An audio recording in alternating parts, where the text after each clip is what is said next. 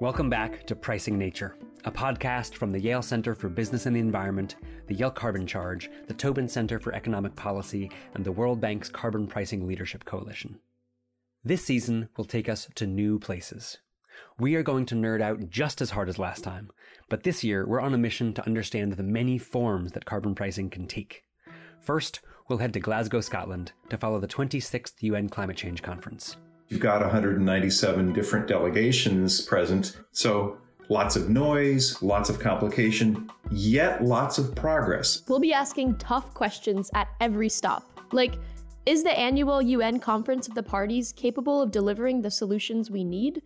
And if climate change is a global problem, what motivates people to pass climate policy in their own community? This is the civil rights issue, like it was voting rights for me. It was Roe v. Wade for my mother. They have come to me, my daughter who's 20 years old, and said, listen, old lady, it's the earth for me, you know? We'll ask questions like, in the absence of regulation, why do private institutions put a price on carbon? We have to be doing things differently in a world where we care about the urgency of climate change.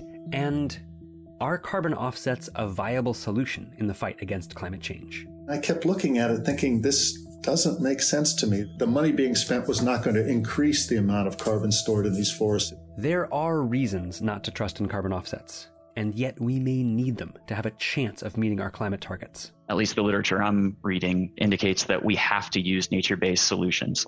We'll also ask, how do we deal with the effects of climate change we're already seeing today?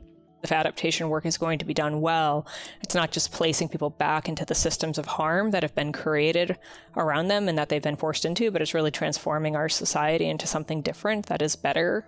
And could radical ideas for the global economy help lift us out of the climate crisis?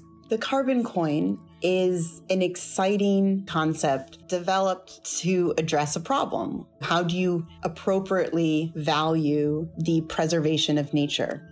We have a lot to talk about in Season 2, and we're glad you're here. This is Pricing Nature.